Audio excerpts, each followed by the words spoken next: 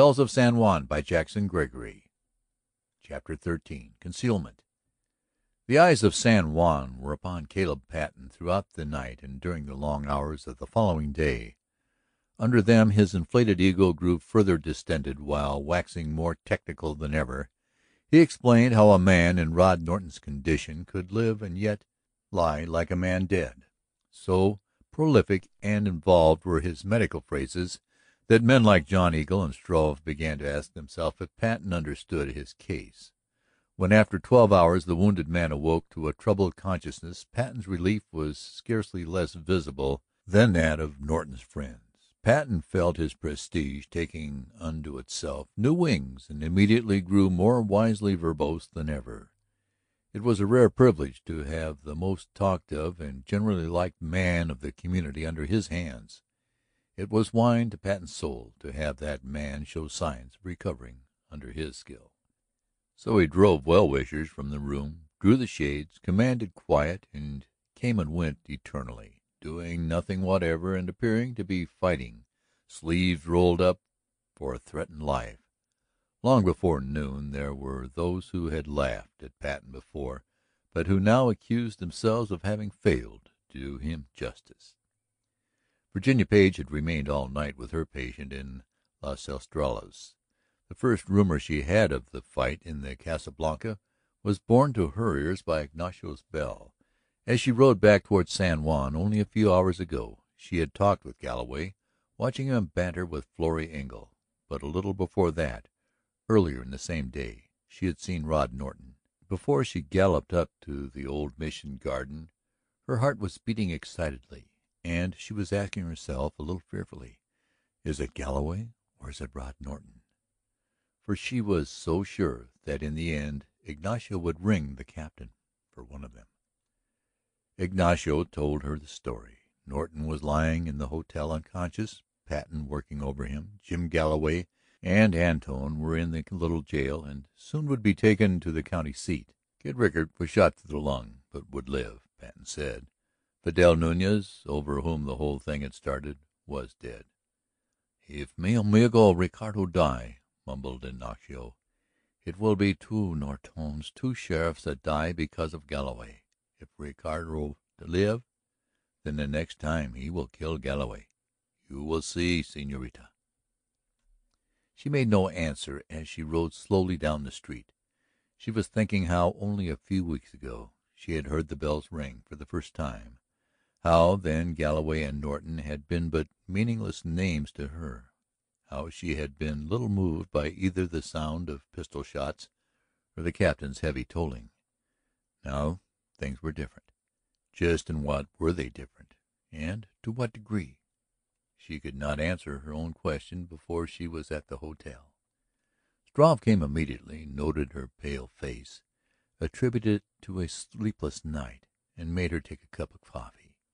He rounded out the information she already had from Ignacio. Norton was still unconscious, though only a few minutes ago Patten had reported signs of improvement. Mrs. Engle had been with him, was still there acting nurse. He was being given every attention possible. Patten himself entered, drawn by the aroma of coffee. He nodded carelessly to the girl and remarked to Struve, with a flash of triumph in his eyes, that at last he had brought him around. Norton was very weak, sick, dizzy, perhaps not yet out of danger, but Patten had won in an initial skirmish with Old Man Death. At least so Struve was given to feel. Virginia, with a quick look at Patten's complacent face, was moved with sudden, almost insistent longing that Rod Norton's life might be given into her own hands rather than remain in the pudgy hands of a man she at once disliked as an individual and failed to admire as a physician. For she had needed no long residence in San Juan to form her own estimate of the man's ability, or lack of ability. But plainly this was Patten's case, not hers. She got up from the table and went to her own room. Elmer she found lying fully dressed upon a couch in her office, sleeping heavily. She stood over him a moment, her eyes tender. He was still, would always be, her baby brother. Then she went to her own room and threw herself down upon her bed, worn out, anxious, vaguely fearful for the future. It was a long day for San Juan. Mrs. Engle came now and then to Virginia's room to wipe her eyes and force a hopeful smile. Florrie ran in like a young tempest to weep copiously and hyperbolically invest poor dear Roddy with imaginable heroic attributes. Engle and Struve and Tom Cutter were grave-eyed and distressed. Every hour Ignacio came to the hotel to ask quietly for news. In his own way it appeared that Elmer Page was as deeply concerned as anyone. It was long before he told Virginia that he had been in the Casa Blanca when the shooting occurred. Haltingly, he gave her his version of it. "Don't you think, Elmer," suggested the girl somewhat wearily, "that you have gotten hold of the wrong end of things here? I mean, in choosing your friends. Certainly after this you will have nothing to do with men like Galloway and Rickard." 10 minutes' talk with Elmer gave her a deeper understanding of his attitude than she had been able to guess until now. Spontaneously he had leaned toward Kid Rickard because the Kid was a killer and Elmer was a boy. In other words, because young Page's imagination made of Rickard a truly picturesque figure. Since Rickard admired Jim Galloway as he had never known how to admire aught else that breathed and walked, Elmer's eyes had from the first rested approvingly upon the massive figure of Casa Blanca's owner. That both Galloway and Rickard were fighting against persecution, were merely individuals wronged by the law and too fearlessly independent to submit to the high hand of sheriff or judge, was easily implanted in the boy's mind. Yesterday his fancies were ready to make heroes of Galloway and his crowd, to make of Norton a meddler hiding behind the bulwark of his office, and hounding those who were too manly to step aside for him. But now Elmer was all at sea, no land in sight. "Gun in each hand, sis," he cried warmly, his cheeks flushed, as the almost constantly recurring picture formed again in his memory. "And if you could have only seen his eyes! Talk about hiding behind everything! No, sir! And him only one against Galloway and the Kid and Nuñez and a whole roomful!" Here was Elmer's trouble drawn to the surface. He was touched with leaping admiration for the man who lay now in the darkened room. He couldn't admire both Norton, the sheriff, and Galloway and Rickard, the sheriff's sworn enemies. Which way should Elmer Page turn? Virginia very wisely held her tongue. Tom Cutter, having conferred with Engle and Struve, left San Juan in the early afternoon, conveying his prisoners to the greater security of the county jail. It seemed the wisest step, the one which Norton would have taken. Besides, Galloway insisted upon it and upon being allowed to send a message to a lawyer. "I am willing to stand trial," said Galloway indifferently. "I'll arrange for bail tomorrow and be back tomorrow night." The question which Tom Cutter, Struve, and Engle all asked of themselves and of each other, did Moraga get his chance to talk with Galloway, went unanswered. There was nothing to do but wait upon the future to know that, unless Moraga, now on his way back to Sheriff Roberts, could be made to talk, and Moraga was not given to garrulity. Meantime Patten brought hourly reports of Norton. He was still in danger, to be sure, but he was doing as well as could be expected. No one must go into the room except Mrs. Engle as nurse. Norton was fully conscious, but forbidden to talk. He recognized those about him, his eyes were clear, his temperature satisfactory, his strength no longer waning. He had partaken of a bit of nourishment and tomorrow, if there were no unlooked-for complications, would be able to speak with John Engle for whom he had asked. During the days which followed, days in which Rod Norton lay quiet in a darkened room, Virginia Page was conscious of having awakened some form of interest in Caleb Patten. His eyes followed her when she came and went, and when she surprised them were withdrawn swiftly, but not before she had seen in them a speculative thoughtfulness. While she noted this, she gave it little thought, so occupied was her mind with other matters. So she postponed, as long as she could, a talk with Julius Struve.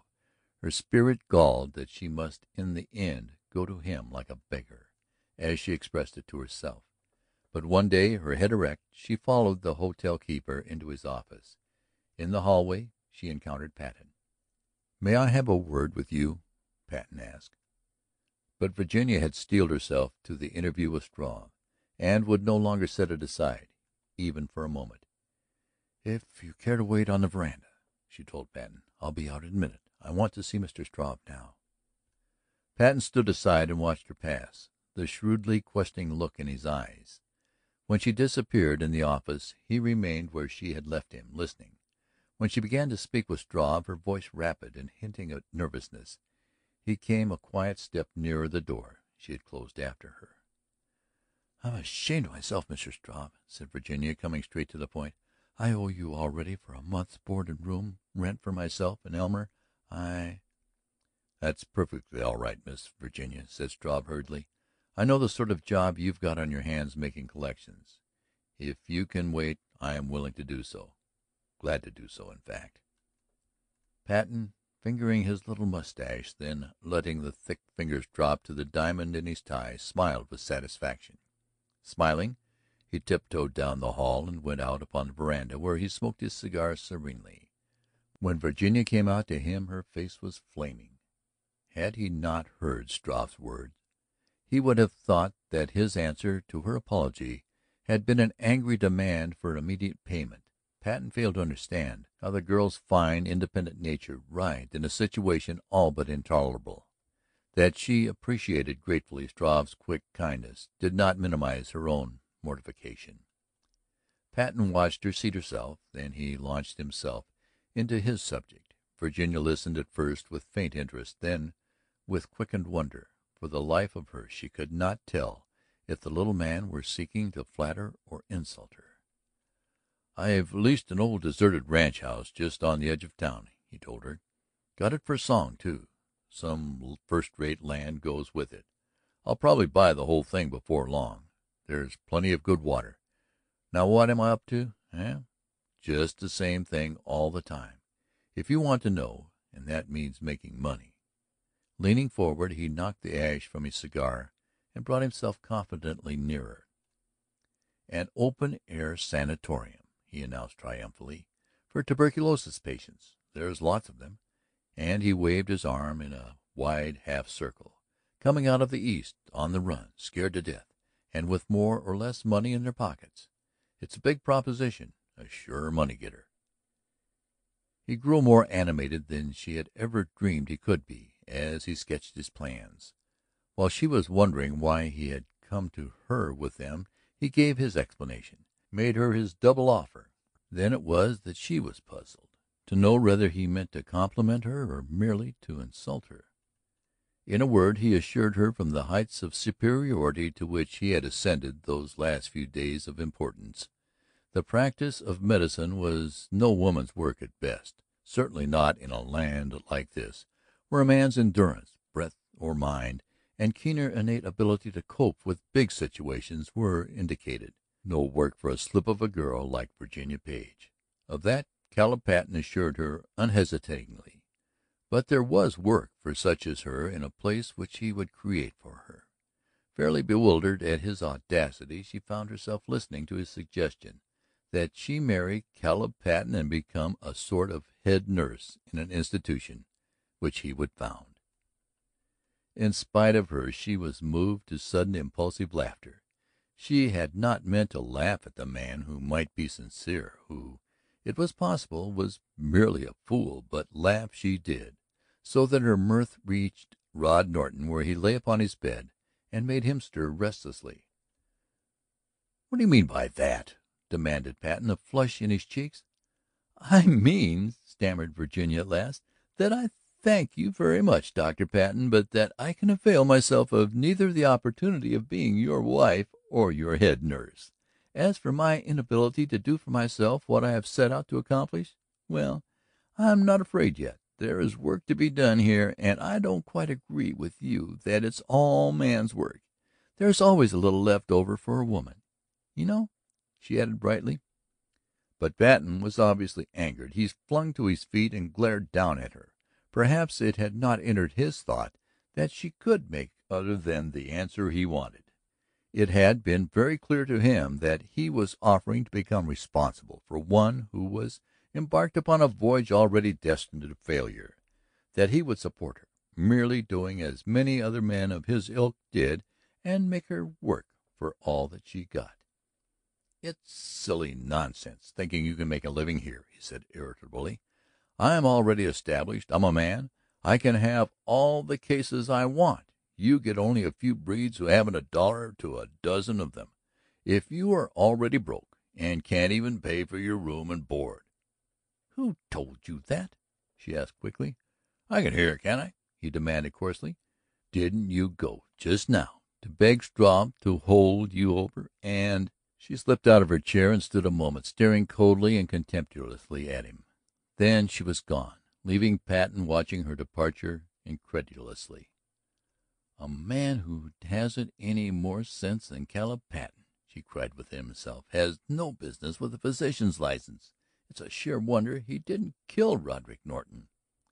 Already she had forgotten her words with Struve, or rather the matter for the present was shoved aside in her mind for another.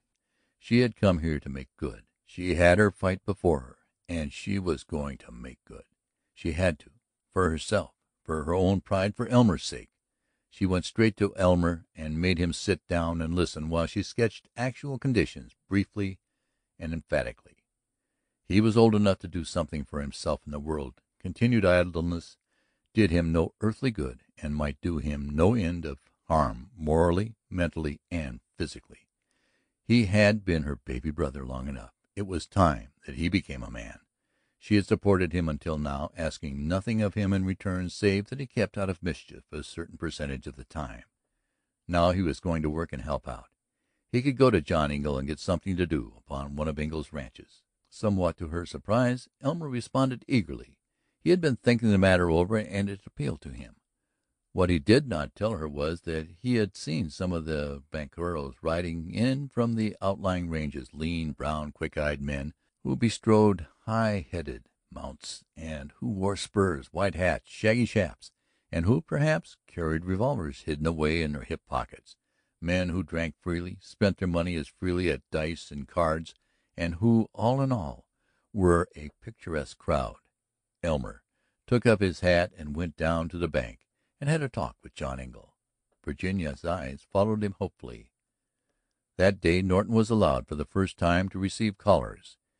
He had his talk with Engle, limited to 5 minutes by Patten, who hung about curiously until Norton said pointedly that he wanted to speak privately with the banker. Later Florrie came with her mother, bringing an immense armful of roses culled by her own hands, excited, earnest, entering the shaded room like a frightened child, speaking only in hushed whispers. "Won't you come in, too, for a moment, Virginia?" asked Mrs. Engle. "Roddy will be glad to see you. He has asked about you." But Virginia made an excuse. It was Patten's case, and after what had occurred between herself and Patten, she had no intention of so much as seeming to overlap the professional lines. The following day, however, she did go to see him. Patten himself, stiff and boorish, asked her to. His patient had asked for her several times, knowing that she was in the building and marking how she made an exception and refused to look in on him while all of his other friends were doing so, some of them coming many times. Patten told her that Norton was not well by any means yet, and that he did not intend to have him worried up over an imagined slight. So Virginia did as she was bid. Mrs. Engle was in the room, bending over the bed with a dampened towel to lay upon Norton's forehead. He showed a sign of fever and his head ached constantly. He looked about quickly as the girl came in, his hand stirring a little, offering itself. She took it by way of greeting and sat down in the chair drawn up at his side. "It's good of you to come," he said quickly, his eyes brightening. "I was beginning to wonder if I had offended you in some way. You see, everybody has run in but you. A man gets spoiled when he's laid up like this, doesn't he? Especially when it's the first time he can remember when he was stuck in bed for upward of 24 hours running." Despite her familiarity with the swift ravages of illness, she received a positive shock as she looked at him. She had visualized him during these later days as she had last seen him, brown, vitally robust, the embodiment of lean, clean strength. Now sunless inaction had set its mark on his skin, which had already grown sallow. His eyes burned into her own, His hand fell weakly to the coverlet as she removed her own, his fingers plucking nervously, and yet she summoned a cheerful smile to answer his. "I was satisfied in hearing that you were doing well," she said, "and I know that the fewer people a sick man sees, the better for him." He moved his head restlessly back and forth on his pillow. "Not for a man like me," he told her. "I'm not used to this sort of business, just laying here with my eyes shut or staring at the ceiling, which is worse, drives a man mad. I told Patten today that if he didn't let me see folks, I'd get up and go out if I had to crawl." Virginia laughed, determined to be cheerful. "I'm afraid that you make a rather troublesome patient, don't you?" she asked lightly. Norton made no answer, but lay motionless save for the constant plucking of his coverlet, his eyes moodily fixed upon the wall. Mrs. Engle, finding the water pitcher empty and saying that she would be back in 2 seconds, went out to fill it. Promptly Norton's eyes returned to Virginia's face, resting there steadily. "I've been dizzy and sick and half out of my head a whole lot," he said abruptly. "But I've been thinking of you most of the time, dreaming about you, climbing cliffs with you." He broke off suddenly, but did not remove his eyes from hers. It was she who turned away, pretending to find it necessary to adjust the window curtain. It was impossible to sit quietly while he looked at her that way, his eyes, all without warning, filling with a look for any girl to read, a look of glowing admiration, almost a look of pure love-making. Norton sighed and again his head moved restlessly on his pillow. "I've had time to think here of late," he said after a little. "More time to think than I've ever had before in my life, about everything, myself, Jim Galloway, and you. I've decided to send word to the district attorney to let Galloway go," he added, again watching her. "I'm not going to appear against him, and there's no case if I don't." "But," she began, wondering. "There are no buts about it. Suppose I can get him convicted, which I doubt. He'd get a light sentence, would appeal, at most would be out of the way a couple of years or so. And then it would all be to do over again. No, I want him out in the open, where he can go as far as he wants to go. And then—" She saw his body stiffen as he braced himself with his feet against the footboard. "We won't talk shop," she said gently. "It isn't good for you. Don't think about such things any more than you have to." "Got to think about something," he said impatiently. "Can I think about you?" "Why not?" she answered as lightly as she had spoken before. "Maybe that isn't good for me either," he answered. "Nonsense. It's always good for us to think about our friends." His eyes wandered from hers, rested a moment upon the little table near his bed head, and came back to her, narrowing a little. "Will you set a chair against that window shade?" he asked. "The light at the side hurts my eyes." It was a natural request, and she turned naturally to do what he asked. But even with her back turned, she knew that he had reached out swiftly for something that lay on the table, that he had thrust it out of sight under his pillow. Mrs. Engle returned, and Virginia, staying another minute, said good-bye. As she went out she glanced down at the table. In her room she asked herself what it was that he had snatched and hidden. It seemed a strange thing to do, and the question perplexed her. While she attached no importance to it, it was there like a pebble in one's shoe, refusing to be ignored. That night, just as she was going to sleep, she knew. Out of a half doze she had visualized the table with its couple of bottles, a withering rose, a scrap of notepaper, a fountain pen. The pen, it was Patten's, had evidently leaked and had been wiped carelessly upon the sheet of paper, left lying with the paper half wrapped around it. She had noted carelessly a few scrawled words in Patten's slovenly hand, and she knew that it had been removed while she turned her back, removed by a hand which, in its haste, had slipped the pen with it under the pillow.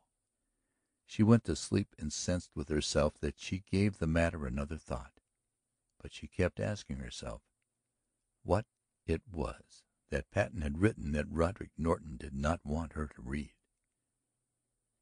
Chapter 13